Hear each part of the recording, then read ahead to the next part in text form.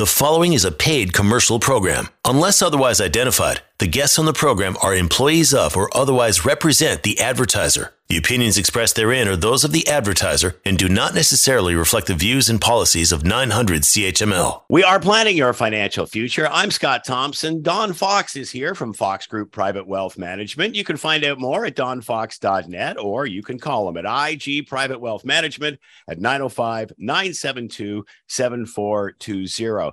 Good morning, Don. Good to see you. You've got a pretty special guest here with us today, Philip Peterson, Chief Investment Strategist for Investors Group. Boy, you're bringing in the heavy hitters today, aren't you? Oh, yeah. It's the third quarter now, Scott. And you know what? We're fortunate enough, Philip came just before the summer after our second quarter. And you know what? We just thought everything should be pretty boring over the summer. Not much would happen. And clients were not all that happy with the performance in the second quarter because, you know, things went a little south, lots of inflation worries. And then all of a sudden, you know, things started to get a lot better. July, August, I'm not quite sure. You know, things went up about, at least half what they had lost. And then it seemed like, here comes the third quarter statements. And it started to trickle down. And even the last 2 days of September, there's some down days. And funny enough, right after the third quarter was done, then we had some of the biggest days in terms of market performance in back-to-back days in October. But anyway, at the end of the day, lots of volatility, lots of things going on. And again, thanks for joining us, Philip. And I just wanted you, if you could kind of say, you know, what actually went on in that last quarter. Yeah, certainly. And first, thank you, Don, and thank you, Scott, for having me. You know, third quarter was a lot like the second quarter, where we had a lot of fears about how far the central banks would go in terms of raising interest rates to keep inflation or try and lower inflation, and what that might mean for economic growth going forward. So you're right. You know, we saw the start of the summer, actually, or start of the third quarter, actually quite positive. July through the halfway through August was quite nice. You know, we had a good rally. We regained about half of the losses from the start of the year, and then Jackson Hole, Wyoming, kind of set everything down the wrong path, where Jerome Powell, chair of the Federal Reserve, reiterated his intent to rein in inflation as best he could. In an 8-minute time span, he said inflation 45 times. He quoted Paul Volcker. He basically took a sledgehammer to the inflation discussion, and that set the markets a lot lower. Now, what's interesting is when you look at September was actually normal, a down month, but September typically is down. It's the worst month of the year. So leading into September, one of my key messages was, look, be prepared. We usually see volatility. There are midterm elections coming up. September typically is the worst month of the year. Don't be surprised if we get some volatility. Volatility was probably a little bit greater than what we thought. But as you point out, Don, the first couple of days in October were a strong rebound. It's hard to say whether we've seen the bottom or not, but largely the third quarter was a replay of the second quarter in terms of economic issues and market activity. Oh, yeah, absolutely. And again, for us that sees the market every day, now we're at a bit of a disadvantage, I would actually say, because to be honest, we should always look long-term. However, being in the business we're in, we get to see it, you know, daily. And even for that matter, when Powell had his discussions that day was looked like a medical heartbeat line. The market went down. It started off even, then it went down when he started speaking. Then it went racing back up, and then he started talking about inflation. Then it dropped like a stone, and that's just one day. And this is, again, if you look at clients, okay, we're doing long-term financial planning. I don't understand how day traders could have a stomach for this kind of thing, because there's so much ups and downs that can happen. But, you know, one thing at the end of the day is everybody talks about risk. And what exactly is risk? And, you know, I'd love to just hear your viewpoint of what your definition of risk is. Well, it's a great question. The way I think about risk is risk to the downside as well as risk to the upside. It's what is the probability of being wrong in one direction or the other. So that's the way that I think about risk. Most people think about risk as just downside risk. What's the probability or possibility that I can lose money? where I sit there and say, well, if we have a 5% target for the S&P 500, what is the risk to the upside? What is the risk that we could be wrong and we could be up 20, 25%, 30%? So that's how I look at risk. It's not just one direction. It's in two directions, and you have to assess the risks from a portfolio management perspective. Are the risks greater to the downside than to the upside? And if so, then you have to position yourself accordingly. So that's really the important thing about risk. And Don, the way I look at it over the coming 12 months, you're absolutely right. We need to think more long term. Right now, the ups and downs of the market is indicating that there's a fair bit of uneasiness, uncertainty. And typically when there's a lot of uncertainty, that's usually a good time to be thinking more long term and ignore the day-to-day moves, because over the long term, we tend to see companies do well and profits move higher. So I'm looking at the risks right now and saying the greater risk in some areas of the world is to the upside, and that's something I don't want to miss. Yeah, or the greatest risk with opportunity costs for those that do not participate in the upside.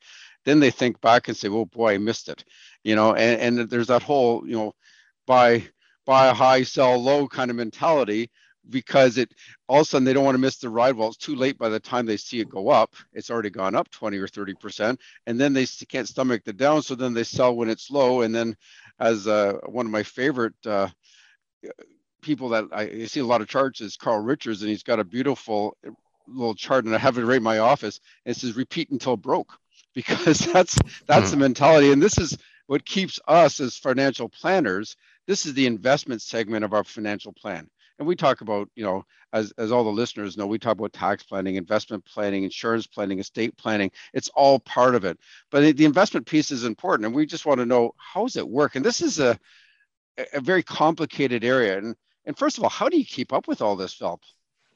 Well, I would say 15 to 20 years of building screens and charts and data and models that you rely on as an indicator of where we are in the economic cycle, where we are in the market cycle, and where the opportunities might lie. So every day I get in, turn on my Bloomberg, look at what economic releases are out that day or that week, update my models, and then try and put that jigsaw puzzle together. And it's a challenge. Don, it is a challenge, because day to day things can fluctuate. Imagine, I think, a good analogy is, think of it this way. We all have good days and bad days. Well, imagine if I attached a value to you. You woke up and you had the sniffles one day. Oh, well, Don's value just fell by $50,000, right? The next day you wake up and you're feeling good. Oh, Don's value just jumped by $100,000. Imagine if we had to do that. Well, that's what people are doing with the markets these days, rather than thinking, no, Don is a productive guy. He's a great financial advisor. He does well for his clients. And over the long term, he's going to continue to add value. That's what we should be focusing on. Yeah, that's a great analogy. And unfortunately, the markets don't have a cup of coffee for those bad days. No, exactly.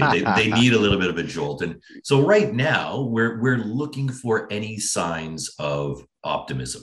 Every time that Powell comes out and says something that might be a little less hawkish, meaning he might start to pause on interest rate increases, the market jumps on that. If we see, actually, ironically, the market is looking for weaker economic data right now, because that would be a signal that the Fed or the Bank of Canada is near the end of the rate increases. And so when you have bad data, it's actually treated as good these days.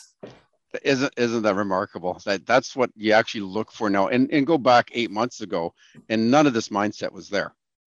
No, exactly. And 8 months ago, we were in a different environment. 8 months ago, inflation was lower than where it is today. It was heading higher. It's starting to go. Yeah.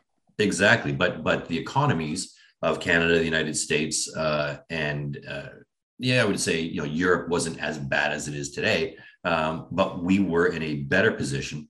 Today, we're heading into a weaker environment. But here's the key thing. Markets are forward-looking mechanisms. So the downturn that we've seen over the last 6 months has been pricing in the economic risk that is likely forthcoming over the next 6 months. Yeah, that's a good point. And I actually question, how much is, inflation is a thing we're all trying to tackle. That's the number one priority. And to be honest, I think the governments have realized that they weren't very proactive back in December, January, and February, when they could have been increasing rates. And it's like they caught, I better do something about this. And then they started raising them in June. Now, it's a little catch up, and I'm sure it's having its indication of having it's working. Seeing housing prices fall, you're seeing, the markets come in line with that. But is it really working for all inflation? The reason I ask is there's got to be the supply side. Certain parts of inflation is not controlled by interest rates. And I'm thinking Europe right now as an example. I just happened to be playing hockey earlier this week, and one of the guys is going over to Netherlands, and they buy a lot of starch. Well, the price of starch has quadrupled because they get a lot of starch from Ukraine. The price of heating oil or heating a person's house that would normally cost, $400 or 400 pounds or 400 euros is now going to be 2,500 euros to heat a house. And I don't know what the answer was, but certainly increasing interest rates isn't going to help that side of the equation. No, you're absolutely right. And that is, those are market drivers that are out of the control of the Federal Reserve or the Bank of Canada or the European Central Bank. But what they're trying to do is control inflation in other areas. And really, if a lot of this inflation came by rapidly increasing the money supply, which created this wave of consumption, then you need to unwind that to help ease inflation in certain parts. You mentioned housing prices. Yes, we're seeing it with used cars. We're seeing some food inflation actually is subsiding. Lumber prices are down. Copper prices are down. So there are pockets of disinflation that I think the blend of the two will, and we can see it. I can point to half a dozen indicators today that are suggesting that inflation will be lower 12 months time from where we are today. That doesn't eliminate all inflation. As you point out, energy is an issue, but it will work to stem inflation in pockets of the economy.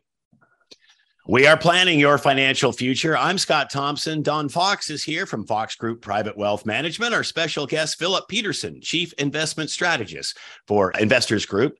Call IG Private Wealth Management at 905-972-7420. Going to take a quick break here. We're coming back. You are listening to a paid commercial program. Unless otherwise identified, the guests on the program are employees of or otherwise represent the advertiser. The opinions expressed therein are those of the advertiser and do not necessarily reflect the views and policies of 900 CHML. We are planning your financial future. I'm Scott Thompson. Don Fox is here from Fox Group Private Wealth Management. You can find out more at donfox.net. You can call them at IG Private Wealth Management, 905-972-7420.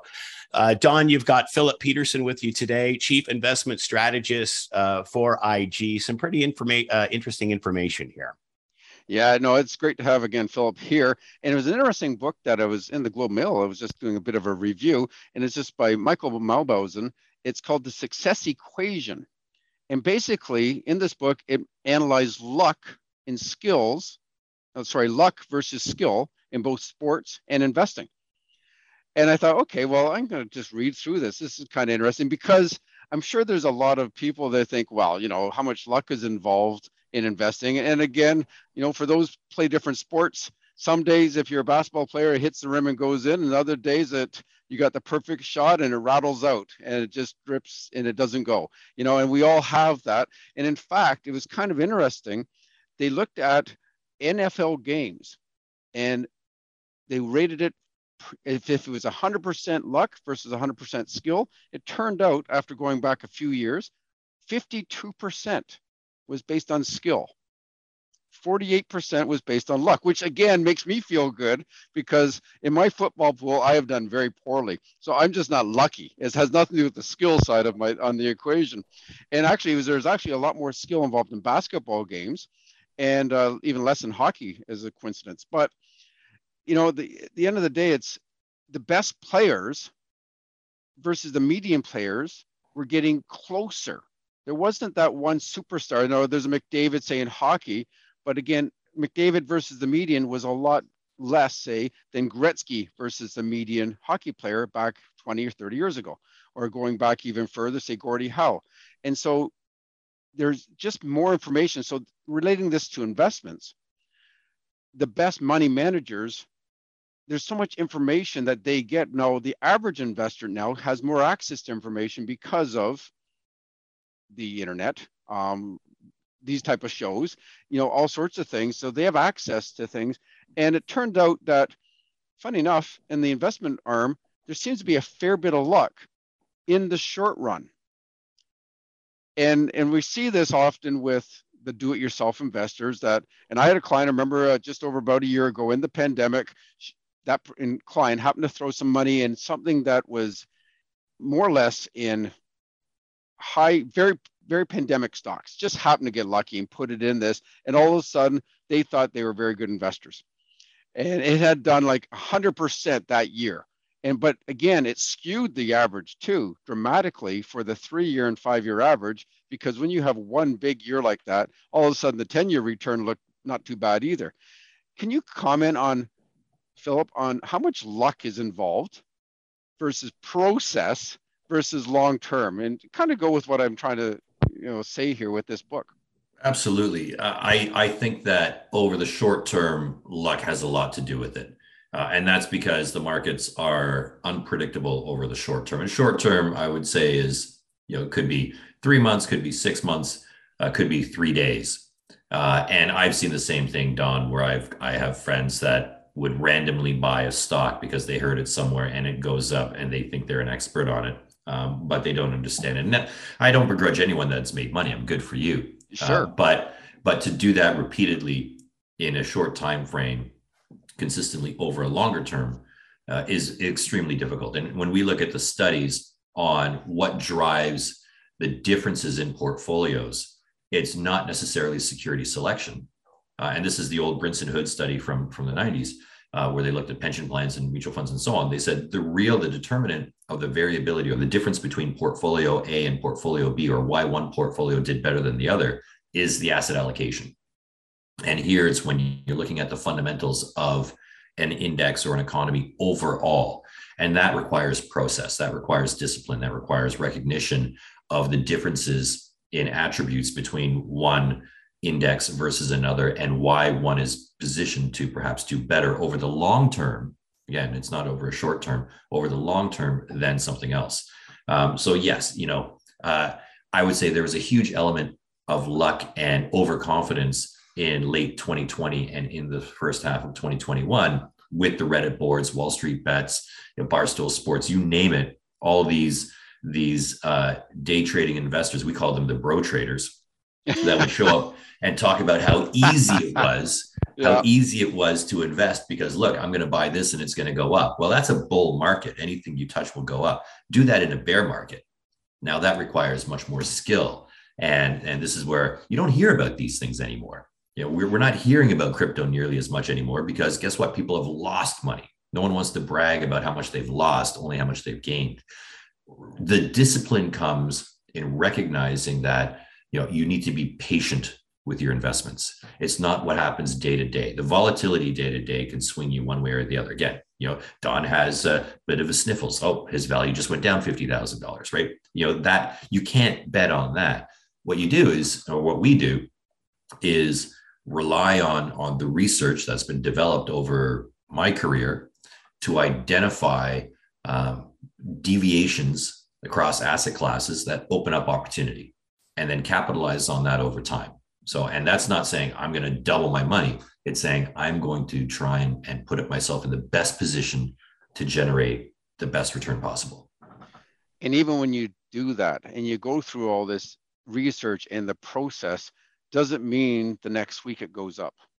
Oh, absolutely not. And this is the challenging aspect to my job is this week we can be talking about a certain segment of the market and it could work against me over the next week. And people will say, oh, you were wrong on that.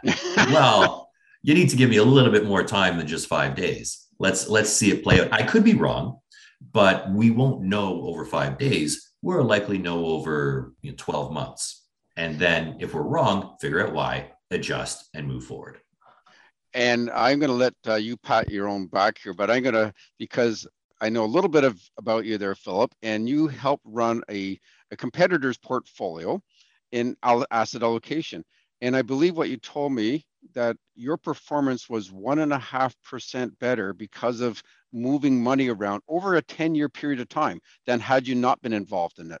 Can you explain how that worked? Right. So it was a model portfolio based on, it was an asset allocation portfolio where what we did was look at the better relative opportunity set on a quarterly basis. So again, it's not sitting there saying, what are we going to do today? You don't necessarily have to do things today. Trends emerge over time. So it was over the total time period that I ran this model was about 11 years. And in making moves from US equities to Canadian equities, or Canadian equities to fixed income, or things like that, adjusting based on where we are in the economic cycle, where we are in the market cycle, and the attributes of each asset class, yes, you can provide value over the benchmark. And it was roughly about 1.5% annually. That doesn't sound like a lot, but you compound 1.5% over 10 years, and now it makes a big difference. So it's not trying to swing for the fences. It's more, well, I'll say this analogy as a colleague used to say, because we're not trying to throw that Hail Mary pass down the road. We're trying to keep, hit singles and doubles and keep that ball in the middle of the fairway. Mixing all sports analogies that you could imagine. That's what we're trying to do. Oh my. Well, that extra 1%, just to put in perspective, if you had $100,000 and you invested it and you got 10% without you and 11% with you, just 1% made a difference of $24,000 added to your portfolio. And that's only 1%, not 1.5%, which would have been, again, probably about 36,000 approximately. So yeah, there's a lot of value. And, I guess at the end of the day, there's something to be said of people saying, well, if I go to an index fund, I'm not paying fees. Well, you're not getting any active management also. And so what I often tell my clients is, okay, you're going to be going up and down with the market. There's nobody, and particularly now when there's tons of volatility and lots of opportunity during bear markets, my feeling is this is where you're really earn your stripes. Exactly. And look, we use index funds in our portfolios, and I think they have a place in portfolios. But the challenge, anytime that I receive that question, say absolutely, you can pay. Index funds are very cheap to manage. You get all of the upside at the same time. You get all of the downside, right? There is no risk mitigation in that at all. The challenge that I would say is, okay, but when do you not want to own that index? When do you want to start pulling back from US equities? Because the US dollar may be overvalued, or US stocks might be overvalued, and you could be in a period of years where US equities underperform other asset classes. Will you know that? Right. And that's part of the value that portfolio managers bring to the table, is that there are times when Canada is more attractive than the United States, or Europe is more attractive than the United States, or the US is more attractive. Will your index tell you when that is?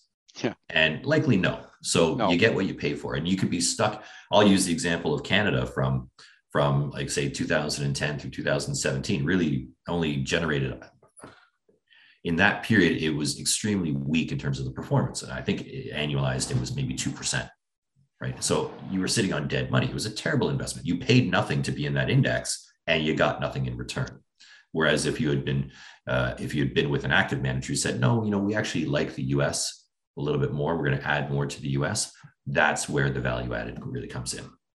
Yeah, and we have a solution, and we have a few solutions that do exactly that. And I know you're hands-on on this solution.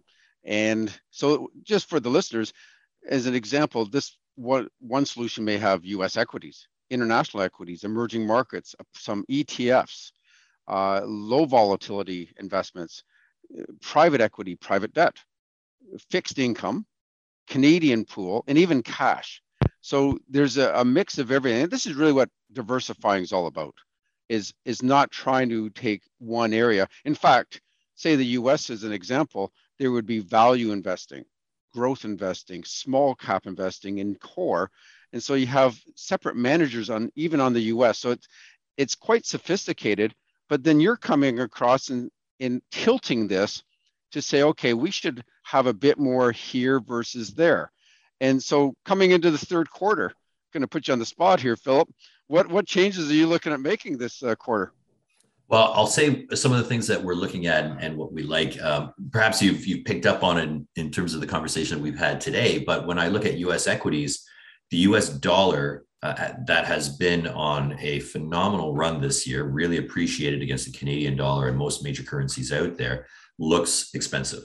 Over the course of the next, say, 12 to 24 months, we can lay a scenario where the US dollar starts to weaken. As a Canadian investor, that's a headwind to US equities. At the same time, when we look at the valuation in the United States relative to Canada and other areas, there's a fairly wide gap, and the US seems fully valued, whereas Canada seems cheap.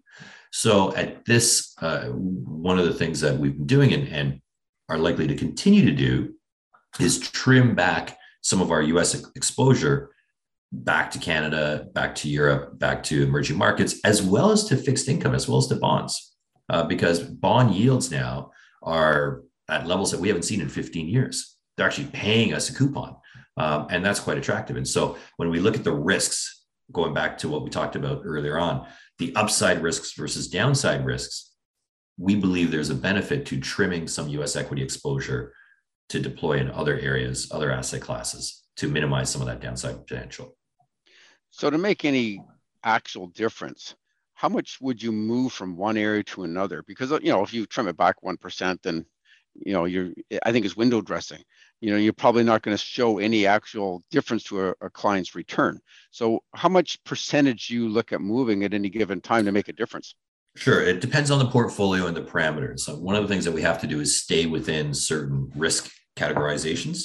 So if a client says they're conservative, we can't say, yes, but we love US equities, we're going to go all US equities, because that would make them an aggressive investor. So we don't want to do that. So it does depend on the portfolio, but typically, gradually, and it's not all in one quarter, but you test the thesis and you prove it out. But it would be upwards of 5 to maybe potentially 10% shifts between asset classes over time. Again, not all at once. You won't see it, from one quarter to the next, but you gradually stage in to these positions over the period of a couple of quarters. And, just for the listeners out there, this is what you're paying for. When you're actually paying for an active manager looking after your money, these are the type of things that go on day by day. The portfolio managers are looking after that segment of that they look after, and they know it inside out. They know every company like their own kids, and they know if it's overvalued or undervalued, growth oriented, small cap, large cap. There's all these managers, and they have their pulse on this. And yet, sometimes we just look at a statement, or our clients will look at a statement, oh, it's down. Well, they didn't fail. The market's down. And I would suggest that, Canada Pension Plan that runs billions of dollars, theirs also is down at the same time. But the difference is, we as Canadians, and again, North America in general, we have to look after our retirement plans. There's not those pension funds as there used to be. Most people in the private sector are looking after their own investments, group RSPs. This is all the money they have. And this is their life savings. And I just want to show, all the work behind the scenes that, you've mentioned, Philip, that goes on. It's amazing. And yet still, it doesn't mean the market's not going to have a decrease in value. But you're looking at risk versus reward on all facets, I'm assuming. And could you just elaborate on that a bit more? Risk-related return, what does that mean? Certainly. So let's use the example of bonds versus, come back to US equities, right? Because this is the way that we look at it. Historically, the S&P 500 over any given calendar year has been up by more than 20%, 30% of the time. So a third of the time you see a 20% plus gain. Now we think that's unusual, but it actually happens, almost say 1 out of every 3 years. 1 out of every 3 years, the S&P 500 is down, is negative. And then 1 out of every 3 years, it's between 0 and 20%, right? So that's roughly the range of returns that you're looking at. What we want to do is say, okay, in certain periods, the US equity market is more likely to be down than up. And you can measure this by where we are in the economic cycle, growth, inflation, and so on. And we have data that goes back to 1950, and we've modeled all this in. So today, for example, when we think about risk versus reward, we can look at the US and say, okay, in this environment that we're moving into, the base case is a return of, say, 5%. The bear case, the normal probability would be, yeah, we're going to be up 5% over the next 12 months. but there's a greater risk because of where we are in the economic cycle that we could be down by 20. And my best case is that we're up by 10. So now, the risks are kind of skewed to the downside versus bonds. My base case is that we'll be up by 5, same as equities. But my bear case is that we'll be down by 5. So much less downside in bonds without really giving up much upside. So that is the shift from, say, US equities into bonds that protects us a little bit more from the downside without actually giving up any of that upside potential. We are planning your financial future. I'm Scott Thompson. Don Fox is here from Fox Group Private Wealth Management. Our special guest, Philip Peterson, Chief Investment Strategist for IG. You can find out more at donfox.net. You can call IG Private Wealth Management at 905-972-7420. Going to take a quick break here. We're coming right back. You are listening to a paid commercial program. Unless otherwise identified, the guests on the program are employees of or otherwise represent the advertiser. The opinions expressed therein are those of the advertiser and do not necessarily reflect the views and policies of 900 CHML. We are planning your financial future. I'm Scott Thompson. Don Fox is here from Fox Group Private Wealth Management. Our special guest, Philip Peterson, Chief Investment Strategist for IG. You can find out more at donfox.net, and you can call IG Private Wealth Management at 905-972-7420. We're going to talk a little bit about the insight that goes into financial planning, where this information comes from.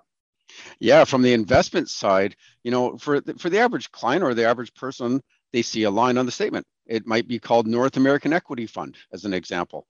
And it would say, okay, well, I guess it's invested in North American equities. And that is generally all you need to know, to be honest, because you are now trusting your money with the manager of the North American Equity Fund.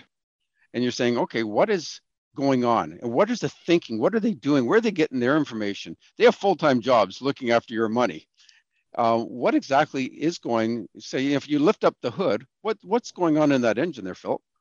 Don, there's a lot. I mean, if you've ever looked at a car engine, you see there's so many different parts and pieces to make that thing run. And it's the same thing with portfolios. Our portfolio managers that we work with, it starts with the process, meaning how do they define what is a good opportunity within their asset class? If I'm going to own company A, what are the attributes and how do I analyze it? And how do I define what it's worth so that it is adding value into the portfolio? And often, the portfolio managers that we work with, they've developed a process over decades of work.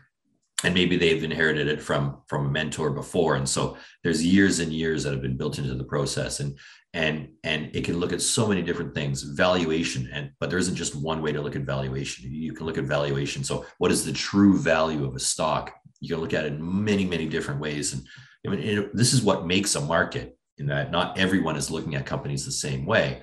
What I might find attractive, you might not, because we're looking for different attributes. But basically, this is something that is going on all the time. Individuals that I worked with and work with now, work with in the past, they come in every day, they print out their portfolio, see any changes on the portfolio in terms of their value, adjust those portfolios, maybe raise cash or put cash to work, shift from one sector to another because something has happened within energy or within industrials, whatever it might be. But it's a constant, it's a perpetual motion machine. No portfolio manager comes in January 1, says, I love it, I'll see you next year.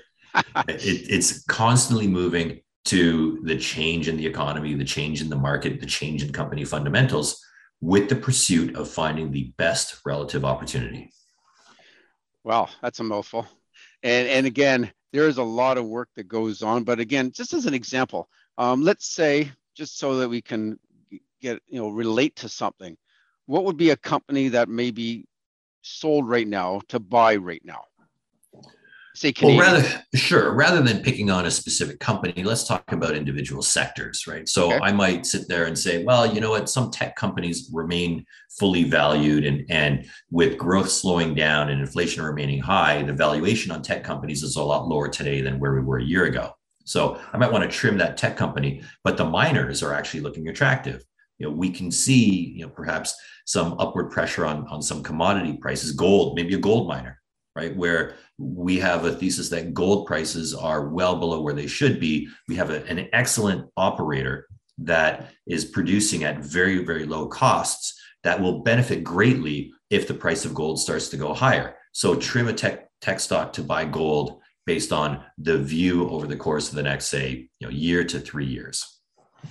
Okay, that's great. And that's just an ongoing. Now, that's simply the equity side. Never mind trying to figure out which countries to buy. Now we're gone down to the individual stocks. And this is what's going on. This is where the rubber meets the road. People are making decisions of selling something to buy something. And this goes on every day. Now, on the fixed income side, that's just as important because, generally clients have between 10 and 40% of their portfolio in fixed income. And so those 30-year bonds that were only paying 1.7% in January are now paying 3.2%. What are managers doing there now? Well, exactly. It's the same thing. Before, when managers, we would say, wanted to be shorter duration, meaning wanted to have shorter term maturities in the portfolio because they're less interest rate sensitive, meaning the price is going to fall by less if interest rates go up. Now we're looking at interest rates with, you mentioned 30 years, 10-year bonds paying upwards of 4% or close to it.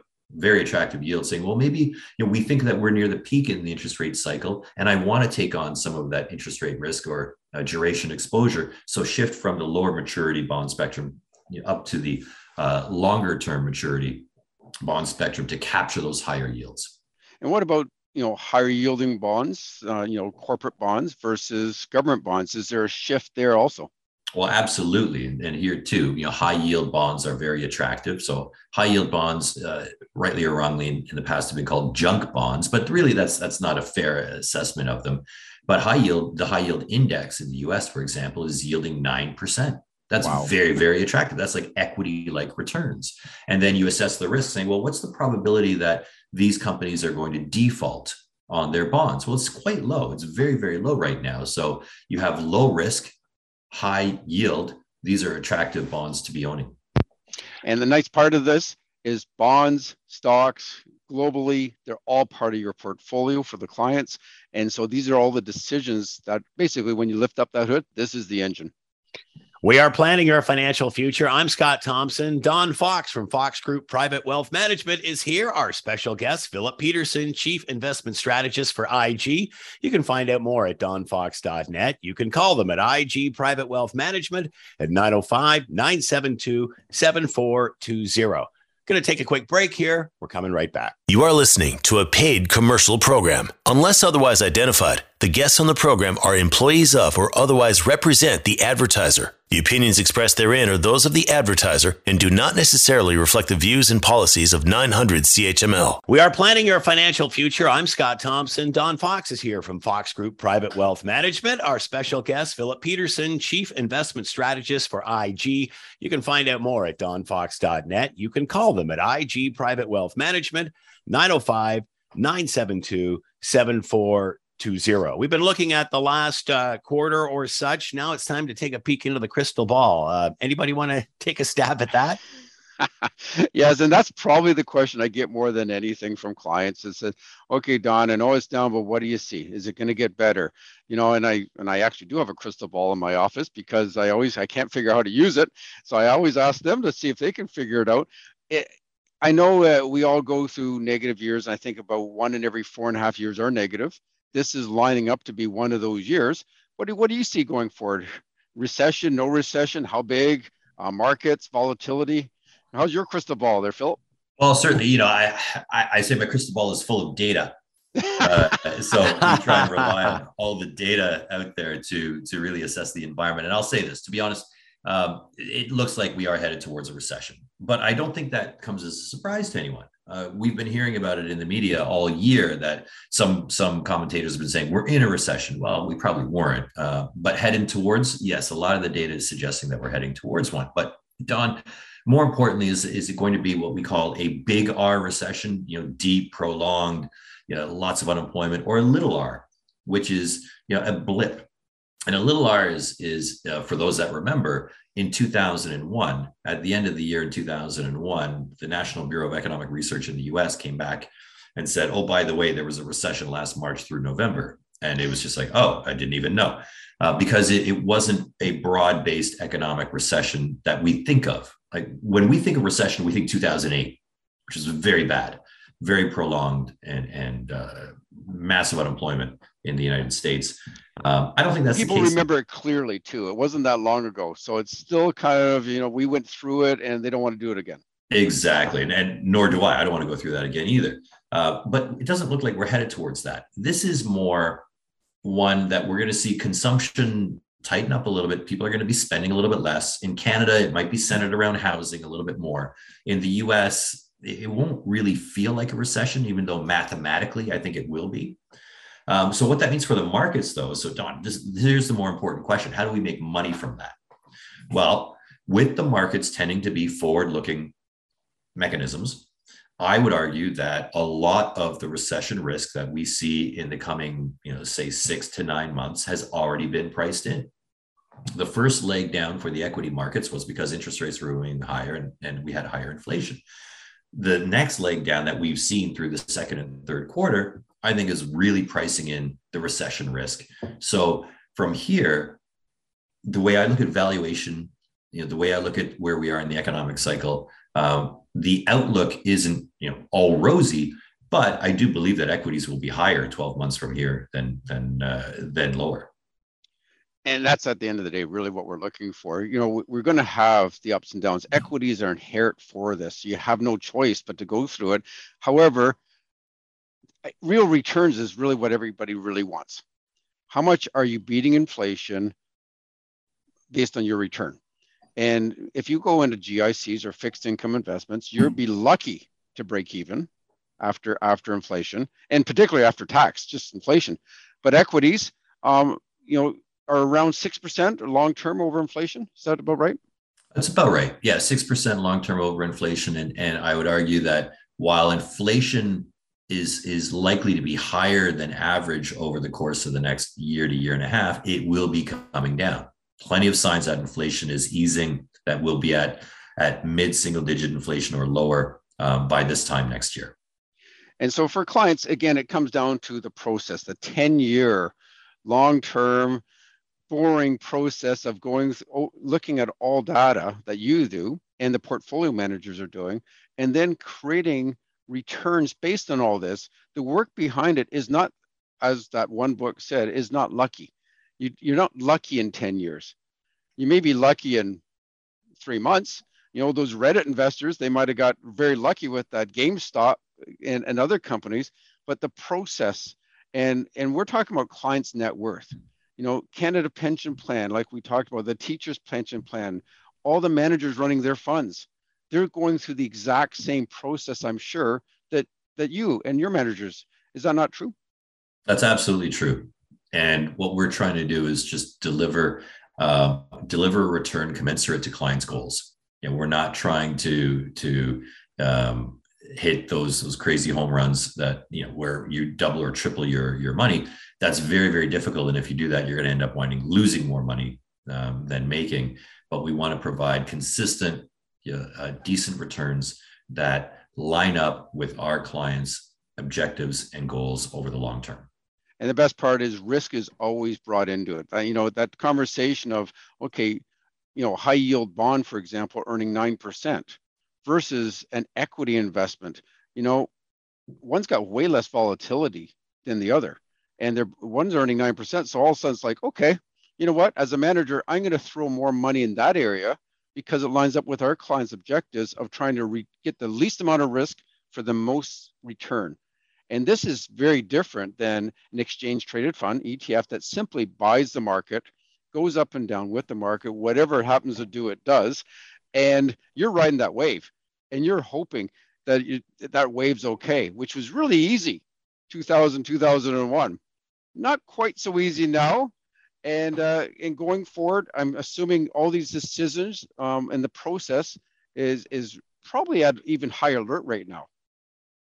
We're paying attention to the data. I'll put it that way. We're always paying attention to the data, but right now it's a little bit more focused on the minimizing the downside as opposed to trying to just maximize the upside.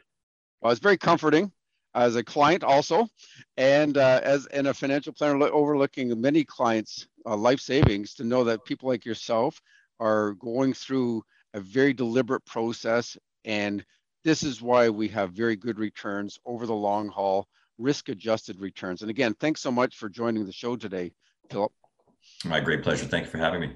We have been planning your financial future. I'm Scott Thompson. Don Fox is here from Fox Group Private Wealth Management, and our special guest, Philip Peterson, Chief Investment Strategist for IG. You can find out more at donfox.net. You can call IG Private Wealth Management at 905-972-7420. Thank you, gentlemen. Another great show. Have a great week. The preceding was a paid commercial program. Unless otherwise identified, the guests on the program are employees of or otherwise represent the advertiser. The opinions expressed therein are those of the advertiser and do not necessarily reflect the views and policies of 900 CHML.